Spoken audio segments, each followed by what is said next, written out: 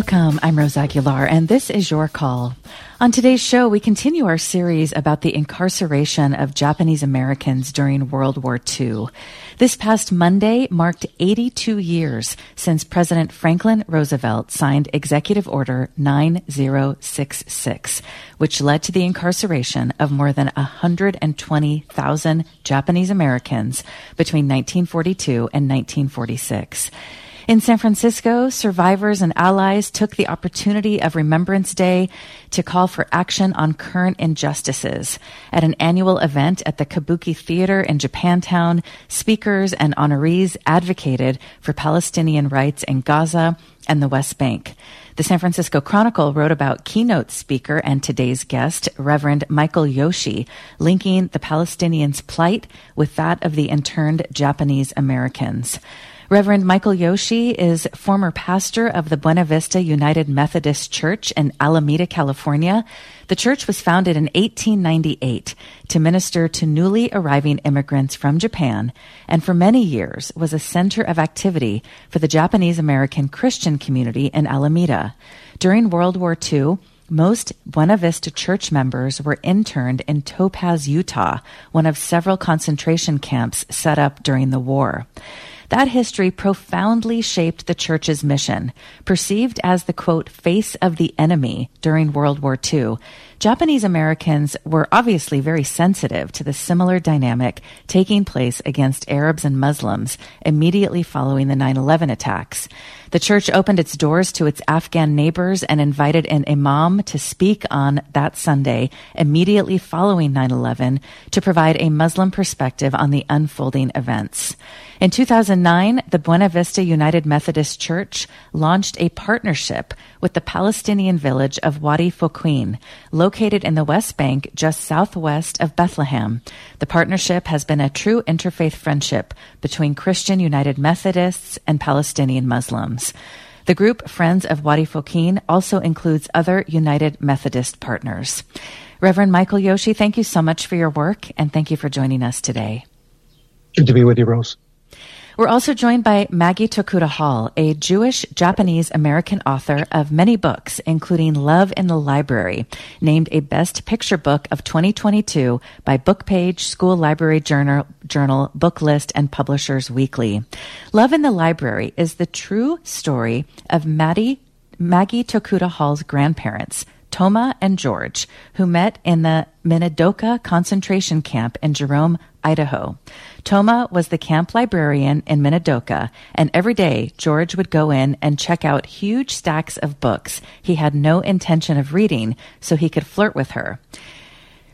Maggie had no intention of telling this story publicly until Donald Trump took office and signed the Muslim travel ban executive order. In November, Maggie Tokuda Hall wrote a piece for densho.org called Justifying the Unjustifiable, Why Japanese Americans Must Stand with Palestine. She writes, "It is with these two facets of my own identity and harmony that I feel a deep sense of obligation to speak clearly about what is happening in Gaza right now, which is that it's genocide, that the Nakba, which started in 1948, has simply never ended, and that it stands in opposition to my values as a Jew and also as a Japanese American. Our words, our framing around this issue matter, because it is only with international pressure that Israel will end its wholesale slaughter of civilians, of children. As Vivian Silver, an Israeli peace activist who was killed by Hamas on October 7th, has said, you cannot cure killed babies with more dead babies. We need peace." Hi, Maggie. Thank you so much for your work, and thank you for joining us. Thank you for having me. Well, I want to ask both of you about how you got to this place, about how your family history has really shaped your views on your thoughts about what is happening in Gaza and the West Bank. I mean, it's a big question, but we have time. So, Reverend Yoshi, why don't we start with you? Well, I would say, first of all, I had the opportunity to be part of the Jesus movement back in the early 80s, testifying in 1981 at the hearings that were in San Francisco. And through that period of time, able to see the fruits of that labor of people testifying before the congressional hearings as the Civil Liberties Act was passed in the summer of 1988, apologizing to Japanese Americans. I think that experience of feeling a collective sense of empowerment, of our stories being told, our narrative being heard, has translated over for me as I've met Palestinians over the years, both Palestinians here in this country, but Palestinians there, particularly in our relationship with Palestinian Christians and then our Muslim partnership with the Friends of Wadi Fukeen. Hearing their stories, has reverberated volumes for me in terms of my own sense of the historical importance of our narrative being affirmed somewhere. And I appreciate what Maggie was saying about the Nakba in 1948 has been the collective remembrance of all Palestinians, the diaspora Palestinians, as well as those living within the 48 borders and those in the West Bank and Gaza. They can all refer back to the Nakba as their collective remembrance. And unfortunately, here in our country, that collective remembrance is not part of common history. And that's something that's a key piece that needs to be understood by all Americans and Japanese Americans as well. Maggie, what about you? You have such an interesting background. You are Jewish and Japanese American. You've written a book about your grandparents who were interned, and then you wrote this piece for Densho called Justifying the Unjustifiable. And in that piece, you do write about what you learned as a child about your Jewish and your Japanese background. So can you talk a bit about how that has shaped your views and how you got to this place today? Yeah, I mean, I think generally speaking, being both Jewish and holding sort of the generational memory of the Holocaust and being Japanese American and having, my grandparents met the way that they did, I was raised with an understanding that governments are not necessarily just, and that we should be deeply suspicious of any time a single group is singled out for the interest of safety, that is never really what is happening, that is usually based in racism and political expedience and cruelty, that these are not, anytime an entire group of people is maligned, that you should be very suspicious because no group of people is a monolith and no group of people is inherently guilty for any crime, real or imagined. And so, even though I was raised very pro-Israel and I was raised with the understanding that that was my country and that the Israeli flag was the Jewish flag. I was still raised with the idea that you should not trust governments and you certainly shouldn't trust them when they give their reasoning for cruelty. And so when I went to college and sort of was introduced to the word Palestine for the first time, frankly, it was not even something I was aware of. That's how sort of one-sided my education in that regard had been. It was really easy to transfer that understanding onto that situation and to see the grave and horrific injustice that has been done upon the indigenous people of Palestine for almost 100 years. How has your family responded to the work that you are now doing, and specifically this piece that you wrote? I mean, generally speaking, my family is very supportive and will never stand in the way of me voicing my opinions. I would say my mother was really proud of the Densho piece that I wrote, and I was really glad for that. And my dad had feelings about it. But, even as he was expressing those to me, was really clear that he would never stand in the way of me saying what I believe. And he understands that I don't come upon my convictions casually. And so, we actually very recently had a much more open discussion than we've ever had in our lives about Israel and what it means to us. And I was really surprised that we actually are much closer in our ideology than I would have guessed, given the way that I was raised.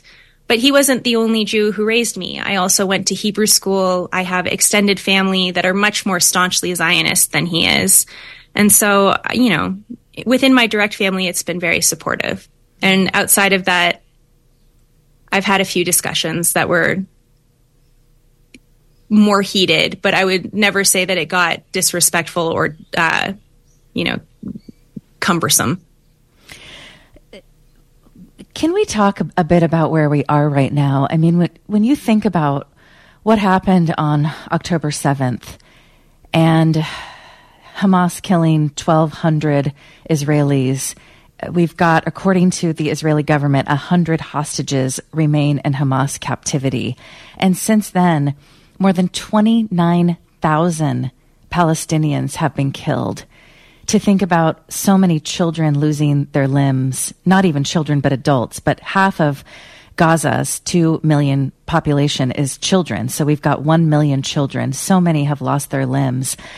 Reverend Yoshi, I mean, when you stand back and think about what has happened since then, and you bring up the context, and of course that is so important, but just over the course of these past few months, to think of 29,000 people being killed. Can you talk about that? Well, it's absolutely horrific. And I think the biggest tragedy is when we have calls for ceasefire and you have these arguments around why we cannot do a ceasefire. It's very clear that this so-called war on Hamas is not a war on Hamas. It's a war on the Palestinian people. And that includes the West Bank, East Jerusalem, and people in 48 as well. And I think the dehumanization of Palestinians and the disregard for their lives is on display, particularly in the American government. I believe that there's some lip service that's been given from our administration on sharing their concerns about humanitarian aid needing to be moved into Gaza, but it's just unconscionable the ways in which our government is dismissing the lives of Palestinians, and especially children, mothers who were pregnant, and mothers as well, that are part of the majority of the casualties that have taken place. But I do think we cannot talk about this without looking at pre-October 7th, because there's too much focus on this being kind of the event. This event is opening up people's consciousness for sure, but our focus just on October 7th is a disservice to the Palestinian cause that has been going on for many years. Maggie, when we'll talk about that in a minute, but Maggie, what would you like to add about what has happened since October 7th? I mean, I would just like to agree that starting this conversation on October 7th is a real disservice to, the 750,000 displaced Palestinians that started in 1948. But I would also like to say that I came of age after 9/11. I was a senior in high school when we declared war in Iraq. The very first political rally I ever went to was, an anti-war protest. It is not unfamiliar territory, I think, for a lot of millennials to feel like there was an attack and then a completely unwarranted, unjust response comes down upon a civilian group of people that do not deserve it and should not have been paying the price for the violence committed by a minority. And it is, I think it's very American to always project our histories onto other countries.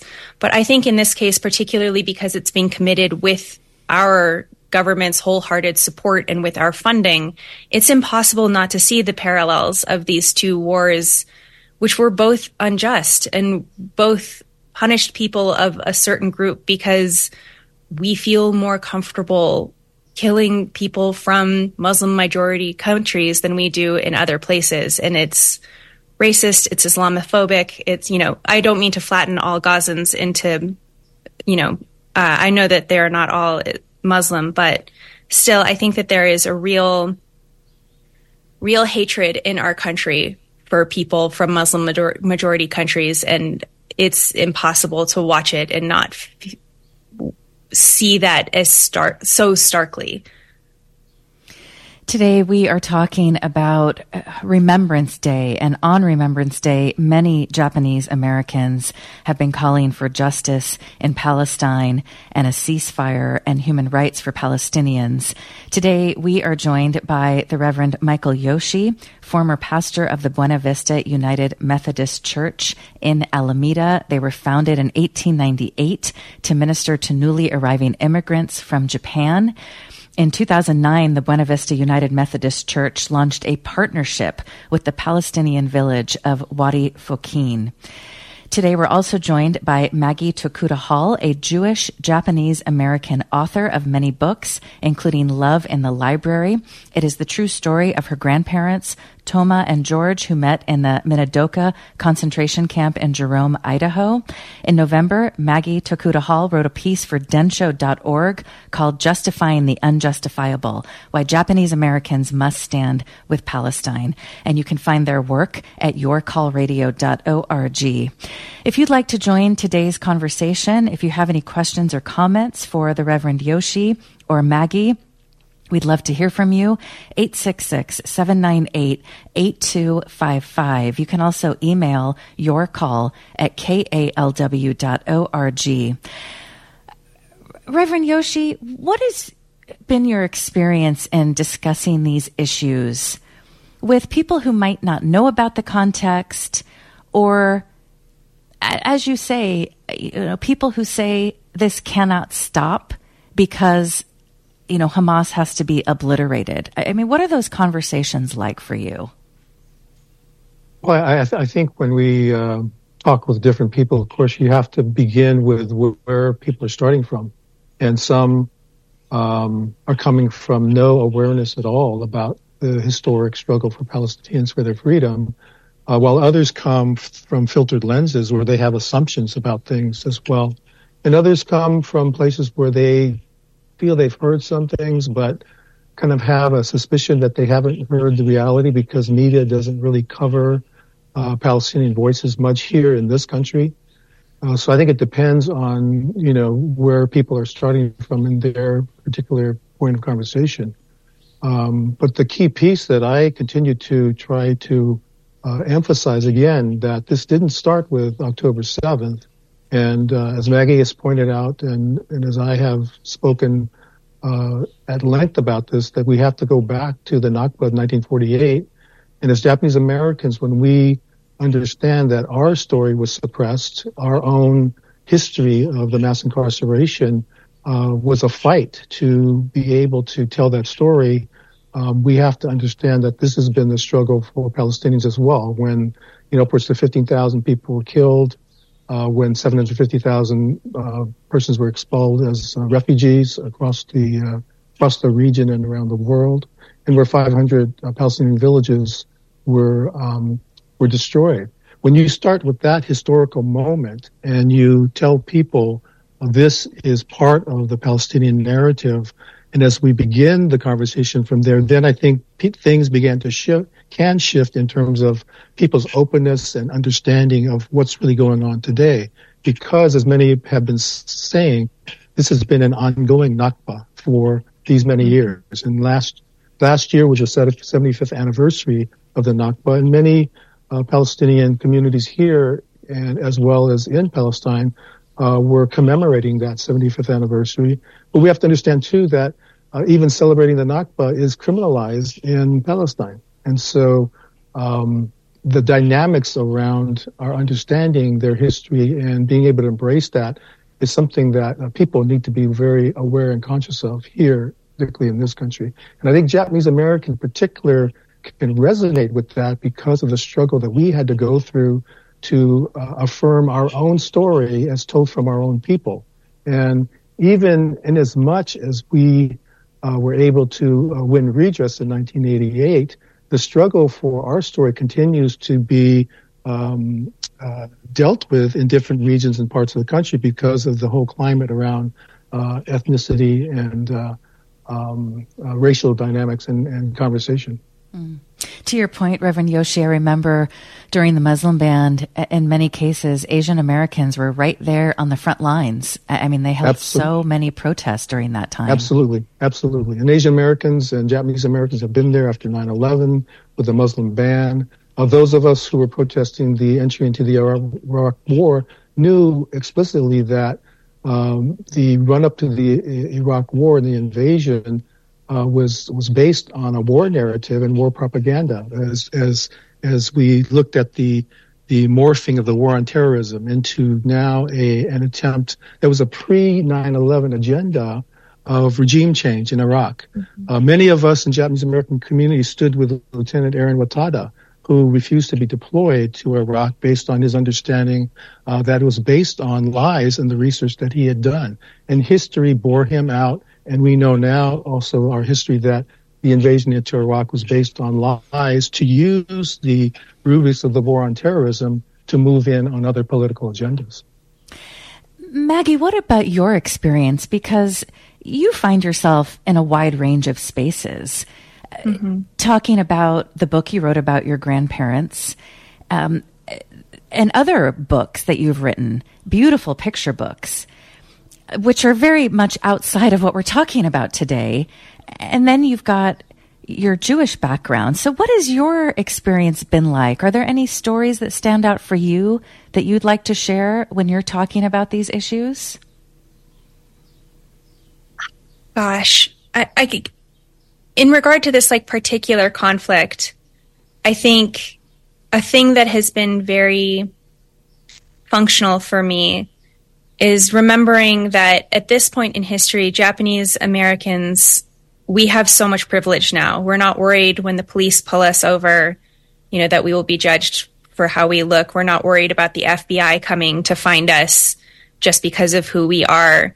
And we are in this wave of time, particularly within children's literature, where discussion of the Japanese incarceration during World War II is more and more common and less of a hidden story. And people are really willing to listen to us, and leveraging that privilege of people being willing to listen to people for the Palestinians, for the people who largely are not being listened to right now. I think Reverend Yoshi spoke to this so well, and I won't try to retread it, but their stories are suppressed, just as ours were. And so it's easy to build a bridge into understanding how that worked when you talk to people about our history that now they are becoming freshly aware of, but reminding them that this happened a long time ago and we were not previously free to talk about it the same way. And so, when this first started kind of unfurling, I had a policy of I'm allowed to argue with one other Jewish person a day, just for my own sanity to feel. And that was sort of it. And I've stuck to it. And I think that, there are people within my own community that are just, Israel has become such a part of their identity that they are unable to step back and look at it critically. But I have been so bolstered and heartened by all of the other Jewish American people who I have been, friends with in my real life, but connected to through this cause, in more recent times, who see it as starkly and as clearly as I do. And I'm really grateful for their work, because I think that there are a lot of Jews who are speaking to this much more forcefully and beautifully than I ever could. And I find myself cribbing notes from how they communicate more often than not. And I've also been really grateful for groups like Suru for Solidarity, Nikkei Resistors, Nikkei Uprising, the Japanese American Families for Justice, all these JA groups that are being so clear and unequivocal in their stance right now. And I'm also really grateful for Densho, who kind of hold so many of the records of incarceration, for publishing my essay. Candidly, they received a lot of backlash for that essay. There were people trying to cut off their funding because of it. And I thought it was a very gently worded essay, just sort of calling for us all to recognize the humanity of the people who are dying right now, just as we wished people had recognized our humanity, just as we wished people had recognized our humanity after, a Jewish student murdered a German politician. And that was the justification for Kristallnacht. We wish people had understood our humanity in that moment. After Pearl Harbor, we wish people had understood and recognized our humanity. After 9/11, we wished people had recognized, other people's humanity. And this just feels like part of such a known pattern. We know that we are always able to justify these kinds of atrocities in the moment. And I don't think that we need to wait for hindsight to be very clear that this was the wrong choice. And so I'm really grateful for other people who are doing, I would say, a beautiful job leading people like me in this moment. And just to let listeners know, you wrote your piece for Densho, and you can find that piece at yourcallradio.org, Justifying the Unjustifiable, Why Japanese Americans Must Stand with Palestine. Densho is a nonprofit started in 1996 with the initial goal of documenting oral histories from Japanese Americans who were incarcerated during World War II.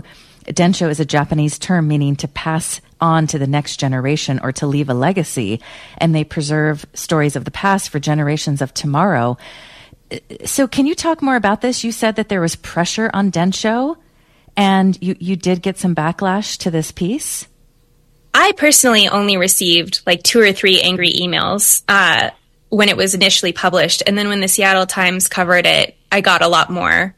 But I had a call with them in the weeks following it just to kind of re-talk them through what I had been thinking and to kind of reframe it for them, or like help them find the language for how they would defend it amongst people in their donor class and people who had read it and were angry. Because behind the scenes, they were receiving a lot of negative feedback. There were people calling for resignations or firings within Densho for publishing this piece at all, which I think is indicative of the largely censorious response to anything that advocates, any voice that advocates for Palestinian rights right now. And to me, that is a real indication of just how entrenched this issue is. This is, again, very gently worded within a very niche publication. And I was meaning to speak directly to other Japanese Americans. It wasn't a larger call. It was very specific. And to receive that amount of vitriol in response to it was both disappointing but unsurprising, given what actual Palestinians face when they try to speak up about anything, about the murders of their own families. They're, told to condemn Hamas before they say anything about anything else that is going on. There's a real insensitivity to them as people, and as people who are the inheritors of this long history of subjugation. And so, what I experienced is just like a very tiny sliver of that, and a good way of thinking, like putting in proportion what is actually happening with this conversation. Maggie Tokuda Hall is a Jewish Japanese American author of many books, including Love in the Library. It's the true story of her grandparents who met in the Minidoka concentration camp in Jerome, Idaho. We've been talking about the piece she wrote for Densho.org called Justifying the Unjustifiable, Why Japanese Americans Must Stand with Palestine. We're also joined today by the Reverend Michael Yoshi, former pastor of the Buena Vista United Methodist Church in Alameda, California, and co-chair of Friends of Wadi Faqin. In 2009, the Buena Vista United Methodist Church launched a partnership with the Palestinian village of Wadi Faqin. It's in the West Bank, just southwest of Bethlehem. And you can find more about their work at yourcallradio.org. We'll be back after this. This is Your Call. I'm Rose Aguilar. Coming up tomorrow, we will continue our series on the incarceration of Japanese Americans by speaking with David Masumoto. He's out with a new book, Secret Harvests. He tells the story of his aunt Shizuko, who was disabled and taken as a ward of the state in 1942, just before the rest of his family was forced into World War II concentration camps. For 70 years, they thought she was dead until they received a call one day. She was alive, living just a few miles away from their family farm. We hope you can join us for that show tomorrow. If you have a show idea or a guest idea, you can email your call at kalw.org. And if you'd like to join today's conversation, we are talking about how so many Japanese Americans across the country are calling for justice in Palestine. Today we're joined by the Reverend Michael Yoshi, former pastor of the Buena Vista United Methodist Church in Alameda, California, and co-chair of Friends of Wadi Faqin, and Maggie Tokuda Hall, author of many books, including Also an Octopus, The Mermaid, the Witch, and the Sea Squad, and Love in the Library. Very beautiful books. Maggie is a Jewish Japanese American author who wrote a piece for Densho called Justifying the Unjustifiable, Why Japanese Americans Must Stand with Palestine. Reverend Yoshi, can you tell us a little bit more about your background We just want to thank the Chronicle for writing about what you said at this weekend's Day of Remembrance. And in that piece, they talked a bit about your background, but didn't go deep into it. There are a couple of other stories that we read. But can you tell us more about your family members who were incarcerated during World War II? Sure. My father's family, the Yoshi family, was from Oakland, California. My father, Tad, just passed away last year, on October 8th, ironically, the day after the attacks. And they had a restaurant in West Oakland and lived behind the restaurant. And, of course, they lost that restaurant, lost their home as they were sent to Tanforan and then to Topaz, Utah. My father's brother, Kiyoshi, was part of the 442, and my father later enlisted in a different unit later later during the wartime. My mother's family was from Fresno. They had a farm there, were farmers, and they were sent to Jerome, Arkansas during the duration of the war with her parents and her siblings as well. And my parents actually have had a chance to meet our friends from the village of Wadi Faqeen in Palestine. And two of the brothers who had come with us on visits, I'm thinking about maybe 8 or 9 years ago, actually came to our family birthday celebration for my father. I think it was maybe his 95th birthday celebration. And ironically, my father's last public opportunity to be out was in August when our friends from the village of Wadi Faqeen came to California. We had a special gathering at a place called JSAY, a Japanese American service organization in the East Bay in Emeryville. And my father came to listen to Atta Manastra and his son Adam speak about their continuing struggles in the village of Wadi Faqeen. And he had a chance to give them a high five, a fist pump for encouragement of their ongoing struggle there. But the very next day, his health started to fail. And then so through August and September into October, he went downhill and passed away on October 8th. Wow. So sorry to hear that. Can you talk more about your parents' response to what was happening in the Palestinian village of Wadi Faqeen, and then just the West Bank and Gaza more generally? Yeah. I want to just preface that by saying that, back in 81, I had encouraged my parents. I was helping to organize people to come out to speak at the hearings, and I encouraged them to come and speak. And at that time, it was really difficult for them to talk about their situation, their memories, their history, and they declined. And so I asked them if they'd be okay with me speaking on behalf of the family, which they did. And they came to the hearings all 3 days with my uncle. They sat through all of the testimony, and that's when I first became aware of, the notion of post-traumatic stress disorder and understanding that there was a lot of trauma that people were holding inside themselves and their memories. And so I think their trajectory of being able to talk more about their experiences changed over time from 1981, and even with the 1988 apology issued by the Civil Liberties Act, I think things began to shift. And I saw that as a pastor too, as I served Japanese American community, to see people being able to open up more about their memories, but it was still painful in that regard. And I think my parents kind of implicitly understood the pain of our Palestinian friends as they met them and began to hear their stories. And, Wadi Faqeen is an agricultural farm village, and many Japanese Americans who have come with us on trips there have resonated with farm backgrounds in their own families with the farmers there, and understanding what it's like to be stifled in trying to make a living when, you have a huge settlement in overlooking the village of Wadi Faqeen, one of the largest settlements in the West Bank, the Tar Elite, which has 60,000 people living there in contrast to 1,500 villagers.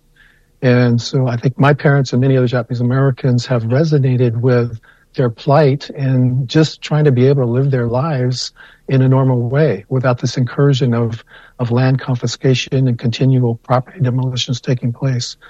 And I think it's that visceral kind of feeling of one's consciousness of one's own historical pain connecting with the pain of others that forms a different kind of solidarity than just a political one.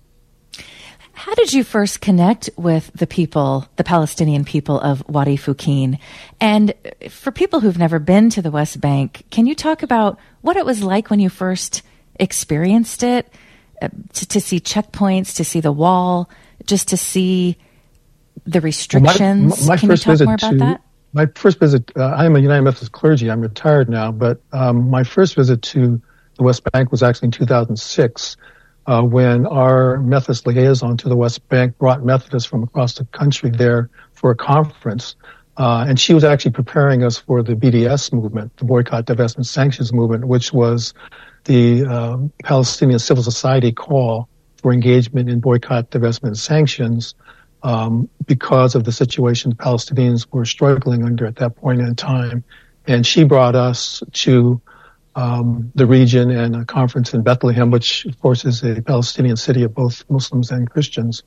And at that particular moment in time, she was educating us as Methodists on the history, as well as the current situation where BDS movement was being launched as a nonviolent response to the very violent presence of military occupation for Palestinians. And in our tour, we visited many different places and saw the draconian reality that Palestinians are living under in terms of the occupation and the land confiscation, property demolition taking place in many different places, the scourge in East Jerusalem, destruction to Palestinian homes there as well.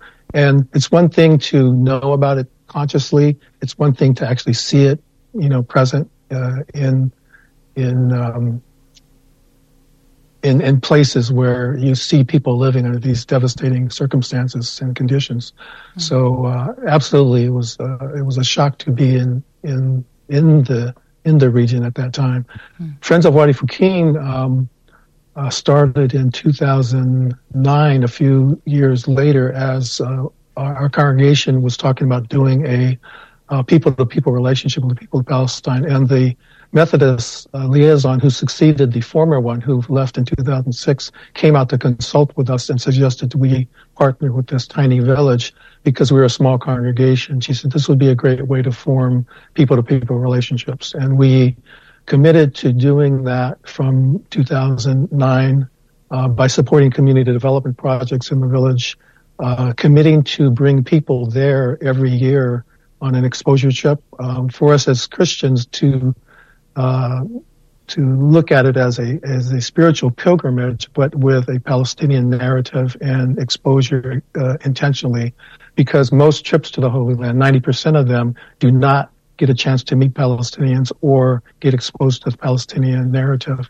And then our third activity is advocacy, as that has been asked upon us by folks in the village. So we began that in 2009, and I led our first 5 trips as we took them each year, and then we've kind of expanded and moved beyond one particular church to many other churches. And by the way, I would like to give a shout out to the Berkeley Methodist Church, which I also served many years ago, which has also been an anchor for the partnership as well, and continues to serve today as our fiscal agent for the project.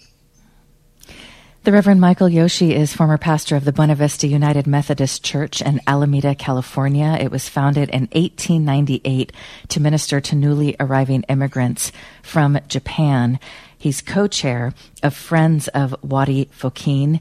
Find more information about that at yourcallradio.org. We're also joined today by Maggie Tokuda Hall, a Jewish-Japanese-American author of many books. In November, she wrote a piece for densho.org called Justifying the Unjustifiable, Why Japanese Americans Must Stand with Palestine. Maggie, have you been to Israel or the West Bank? I haven't. I had the opportunity when I was, once you're 18, you can apply to go to Birthright, which is like a trip for American Jews to go to Israel. And I remember even before becoming kind of more aware of what the situation was like, feeling a real unease with the notion that I had a right to land that I had never been to in my whole life. Like, that just didn't make sense to me. And so I just wouldn't participate. And I, in retrospect, am really proud of my teenage self for being dubious of that and for sort of rejecting it on the premise. And so, no, I haven't been. And I have to admit that I am not interested in going to Israel. It makes me feel a very deep sense of shame for something that my community has committed. But I would be willing to go to the West Bank or to Gaza under different circumstances. How does your family feel about that? Oh, different ways. Right. Like so many yes. young Jews like yourself. I mean, there's a film about this called Israelism, yeah. Right, by two young American Jews who are talking about exactly what you just laid out. Yeah. I would say, like, my experience is not as profound a switch as what Simone Zimmerman talks about. Like, she was raised ultra Zionist. She went to Israel, lived in a kibbutz, like, played dress up with the IDF, like that whole deal. And I never did any of that stuff, nor did my family really encourage me. I would say, like, my family is Zionist with a lowercase z, not an uppercase one, potentially, where, like, they believe in Israel and believe that Jews require a homeland, but they were not quite as rabid about it as what Simone Zimmerman talks about in that film. And I think that film is really worth watching for people outside of the Jewish community to understand what so many American Jews were up against for understanding this situation, and that it really is a labor of intense curiosity and one that is really difficult to embark on, because in doing so, you feel like you are abandoning the people who you love and who raised you. It's a really difficult thing to embark on, just the same way as I have a lot of sympathy for people who are raised within white supremacist ideologies in the United States and are trying their best to find their way out of it. It's really difficult to disembark from an understanding of the world that you were raised with entirely. Can you talk more about writing the book about your grandparents? Can you tell us more about them? And then a little bit more, just that, given how you came to this place and your past and how it shapes your views, tell us more about that also. Yeah, so my grandparents, Tama and George, met in Minidoka, which was an incarceration camp in Jerome, Idaho. Tama was the camp librarian, and the story of how they met, which is that my grandfather would go into the library every day and check out huge stacks of books he had no intention of reading so that he could flirt with her, is a story that I was raised with. And it's one that I've always known. Like, I do not remember the first time I was told that story. It's just a piece of how I understand myself and I understand the world. And it is the most difficult thing I've ever written. Because when you write fiction, at the end of the day, you are only beholden to yourself. And if you fail, like, that's very manageable, I feel like, emotionally. If something doesn't work quite the way that you wanted it to, it's just a lesson for next time. But in this case, writing their story and writing it after they had passed, George passed when I was a baby, but Tama had passed in like 2012. And I wrote this book in 2016, or early 2017, excuse me. I felt a real obligation to make sure that I was doing them justice, and not just them, but all of the 125,000 Japanese Americans who were incarcerated with them. That yes, there was this beautiful love story, but also the circumstances that it took place in were atrocious and were unforgivable. And there is no silver lining to that situation. Their love story does not justify the cruelty that was done upon all of these families. And making sure that that was present on the page, every page of that book, was not just a craft choice, but like an ethical and philosophical one.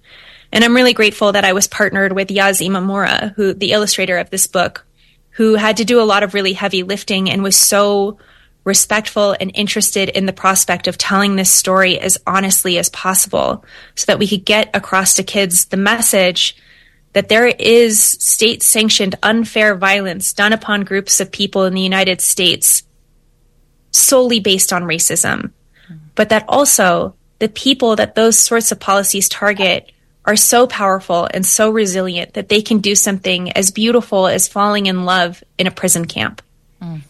And so I think about their story a lot, and I think about the love stories that are ended in Gaza because these people have just been facing annihilation. And I think, you know, what stories will their grandchildren tell us that will stop us in our tracks and remind us of the horrors that are being done upon them? I think, you know, this is an unusual circumstance. This is the first time when we've ever watched a genocide be live streamed, just as a globe, like we, as a species. We've never had this much access to the horrors of war before. We used to rely on these oral histories to try to get across what this is like. We no longer have that luxury of waiting to understand what it is like. We know right now. And so when I watch it, I feel a really powerful obligation to leverage whatever communities I can to fight against this, because I think of people like my grandparents and how I wish that people had done the same for, I know people did. I don't mean to erase the work of people who were protesting the incarceration when it happened, but they were a small minority. And I feel an obligation to make sure that this time around, that voice is not the minority. We have a question from a caller who couldn't stand the line, who says, I have a very curious and empathetic 7-year-old grandchild. How do I explain Gaza and Japanese internment to a 7-year-old without scaring him? Maggie, what are your thoughts? Yeah. I think sometimes when we're worried about telling our kids about upsetting things, it's because we want to protect them, like because we love them and we don't want to see anything that makes the smile fall from their face. And I'm a parent of really little kids. I understand that. I understand that impulse. But we should remember that we are helping them become better, wiser, more resilient versions of themselves when we tell them the truth. That doesn't mean you need to get graphic in your descriptions. It doesn't mean showing them footage of what's going on, but using frank and clear language that this is a genocide, and a genocide means when a group of people are targeted because of who they are to be killed, and that is unjust, and that I'm fighting against it, or whatever language you want to use with them. It's important to tell them the truth. When I was shopping Love and the Library around, it got rejected a lot of places because they said that the audience was too young for that story. That I had written it as a picture book was rejected on many occasions. They said, we would love for you to write this story, but we want you to write it as a young adult novel. And I refused to, because I understand that kids are capable of understanding this story. I know that because I was raised with this story. And I'm not an exceptionally bright person. And I was a normal kid. But my parents were brave enough to tell me the truth. And that has created a foundation for a lot of understanding, even when it went past what my parents have taught me. And I hope that, you know, in those moments, it is a little difficult, but just remember that you are helping them become the best version of themselves. The world is unjust. And it is full of cruelty, and pretending that doesn't exist doesn't keep our kids safe from that cruelty. It only makes them feel like they've been lied to later on. Reverend Yoshi, I would agree with everything that what Maggie said, and also underscore the fact that for 7-year-olds to learn the stories of other children around the world, and so how many stories of children in Gaza who are not now able to live out their dreams that they have had, because their lives have been taken. And I think it's important for our young people at an early age to know that there are children living in different contexts around the world. Reverend Yoshi, final thoughts from you. We've got about a minute left. I just found a new report by a number of health experts, including Johns Hopkins, the London School of Hygiene, and this is from Zachary Foster, who's a historian of Palestine. This report finds that it is possible that over 58,000 Palestinians will die in the next 6 months from traumatic wounds, infectious diseases, and other deaths that would be preventable if a ceasefire were to go into effect immediately. Over 58,000 Palestinians in the next 6 months. What are your thoughts about where this is going? We have about a minute left. Well, I believe that the situation in Gaza and all of Palestine is the moral compass for our world today. And I believe that's why Japanese Americans are speaking up and rising up and joining the throngs of people around the world who are calling for ceasefire in Gaza. And I extend that to the whole West Bank and East Jerusalem as well, because the war is going on against all of Palestine, not just in Gaza, but all of Palestine. And therefore, this is a very important, critical moment for all of us to find our moral compass and find our moral center. Because as you say, lives are being taken every day and more in the days to come. But there's no resolution to this until there is a ceasefire first, and then humanitarian aid to come into Gaza, and then resolving the historic issues that are the root cause of the situation now. Reverend Michael Yoshi is former pastor of the Buena Vista United Methodist Church in Alameda and co-chair of Friends of Wadi Fukin. Maggie Tokuda Hall is a Jewish-Japanese-American author who wrote a piece for densho.org called Justifying the Unjustifiable, Why Japanese Americans Must Stand with Palestine. Reverend Yoshi and Maggie, thank you so much for your work, and thank you for joining us. Thank you so much. Thank you for having us. Reverend Yoshi, it was such an honor to speak on this with you. Likewise. Thank you. And you can find more about their work at yourcallradio.org. Thanks to Savannah Harriman-Pote for producing today's show. Thanks to Kevin Vance for engineering our show. And thank you so much for joining us. I'm Rose Aguilar. It's Your Call.